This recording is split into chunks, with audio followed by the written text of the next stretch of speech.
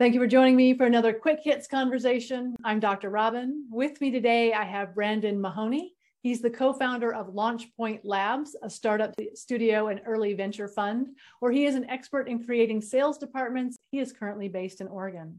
I have Simon Coles. He's the CEO of Amphora Research Systems, where they free scientists from the tyranny of paper. He is also the founder of Better Conversations Foundation. And I have Josh Coles. He's a student of maths and physics with an interest in governance and politics and the interface between the two. The question I have today, how do you decide when it's time to ask for help? Brandon, can you kick us off? So I struggled for a long time with asking for help early in my career. I always associated asking for help with my inability to do something, which made me feel like I wasn't capable, I was weak. And I still struggle with that. And oddly enough, when I ask for help, it's generally when I've gotten to the point where I have no idea what to do next. I don't know where to look. I've done all my Google searching I possibly can, and I'm going to fail if I don't reach out to someone. And it sounds like you're saying that's probably later in the process than maybe you ought to. It's much later in the process, much later. I'd say it sort of depends on the level of help you're asking for. If you're just asking for a friend to talk to, you can do that over coffee. If it's a sort of more serious thing where you need business advice or you have sort of personal financial issues, then that's a larger thing that you might want to try to deal with more on your own in your sort of smaller social group, and then expand outwards through the levels of help available to you. Yeah, I think, as Josh is alluding to, it depends a lot on how safe it is to ask for help. As what have you got around you, but also some people don't feel psychologically safe, particularly in a lot of organizations. It might be seen as a weakness. Although one would hope that in most organizations you are safe enough to be able to benefit from the wisdom of your colleagues. The best advice I was ever given, someone said to me, Robin, you are resilient. Stop making decisions that make you prove it. I had this belief that if it was worth doing, it was worth doing on my own, by myself, and then I got all the credit. And so I was doing everything the hard way.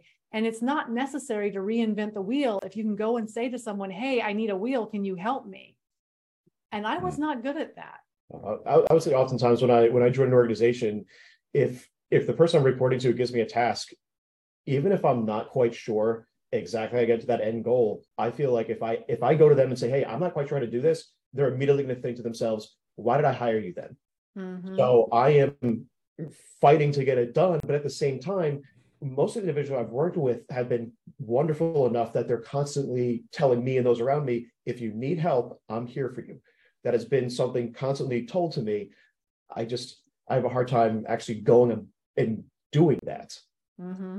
It was one of the main drivers for Better Conversations was creating a culture in the company where people would ask. Because what that does then is when you delegate, you know that they'll feel capable pulling from you the information that they need. And I think it's one of the really big differences of being in education versus being in the workplace. Because, of course, in education, getting help in some cases or just copying somebody else's is allegedly cheating. But in the workplace, that's collaboration. And it's something we want. And it does take a while to train that in. I'd say one of the important things is if you're able to give help reciprocally, if you're able to help people and they're able to help you back, and that can help lead to the sort of psychological safety where you feel you can reach out for help because you have given something back in return previously or feel capable of in the future. I have had situations where I've asked for help and I see the look on the person's face of, oh my word, if you need help, the world is coming to an end. You are supposed to be the rock in the world. You can't possibly need help. You can't be broken. And so that's for me is something that I have to overcome, is that when I ask for help, there's this belief that someone like me shouldn't need help. And that's hard for me. As a leader, it's very hard to ask for help sometimes. Yeah. Be very careful about it. And I get excited when somebody like on one of my teams comes and asks me for help. And it's a complete opposite of how I would view someone looking at me. It's like, wow, you had the bravery of asking me for help. This is awesome. You trust me to help you. I'm just like, wow, you're going to go places in life because you're willing to ask the questions that I myself am not always willing to ask.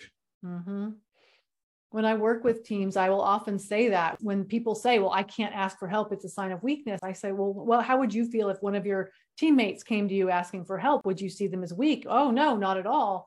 I've never had someone say, if someone comes to me needing help, I think they're weak. But we all believe that. Where does that come from? Education. Who teaches us that?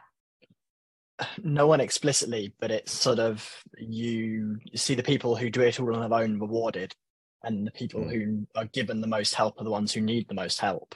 And they're also the ones who need it because they're necessarily, or they're sort of in need of it more and they're sort of lower down, being risen up.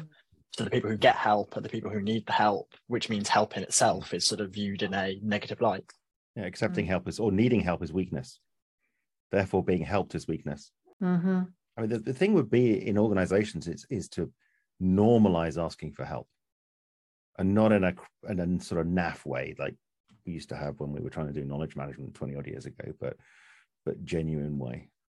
But again, who can go to their supervisor and say, I'm sorry, I'm running slightly late on that task because I had to help out somebody from another department? Mm-hmm. Mm-hmm. For me, by the time I ask for help, to your point, Brandon, I'm way past the point where I should have. And that's part of why this question, how do I know? Like, when do I know that I've put in enough that now is the time, Robin, ask for help? That's situational dependent. Because if you're doing something you've never done before, and there's the world expert sitting next to you who's happy to talk to you, then it'd be really easy to ask for help, wouldn't it? I assume. Maybe. But then there's the whole thing of you ask for help and they pontificate at you and you're like, I have no idea what any of those words mean. I'm now wondering about mansplaining. That's unsolicited help, isn't it? That's usually unsolicited help about something on which you don't need help. Mm-hmm. Yeah, it's the difference between sort of the help and people trying to give you help, like the helpfulness of something versus someone helping. Mm-hmm. And often that we would hope they're correlated, but they're not. So there's different types of help too, isn't there? There's, can you help me do this task? Fairly quick transaction. Mm-hmm. Then there's, I need therapy or I need coaching or something, which is a bigger admission of everything's not all right. I think mostly we've focused ourselves on technical help here. I didn't even think of asking for help from the standpoint of like mental health and therapy. And similarly, I think there's a stigma behind that, and people feel like seeking therapy is a weakness. Yeah. And which is a shame because it's super helpful. That's interesting because the perception from this English person is that every American's got a therapist and it's trendy. I mean, it's a big thing in the UK. There aren't that many therapists around. It's a great resource to have, but it's not nearly as common. I think that the TV industry has made it seem like all Americans have a therapist. I think that that's not the reality. I think there's a lot more of the bro culture of you solve your own problem, you keep your dirty laundry quiet. Which is why startup founder mental health is terrible. Going back to talking about, you said mansplaining, men are not allowed to have any of that kind of stuff, which is why most of my clients are men and why I don't get referrals, because they don't want to admit they work with me, but they find what I do so valuable, which it goes to that they do ask for help, but it has to be all on the down low. And the line item on the budget says executive coaching. Is it more socially appropriate to have an affair than have a coach? Oh, I think so, sadly. And a lot of people try that avenue first.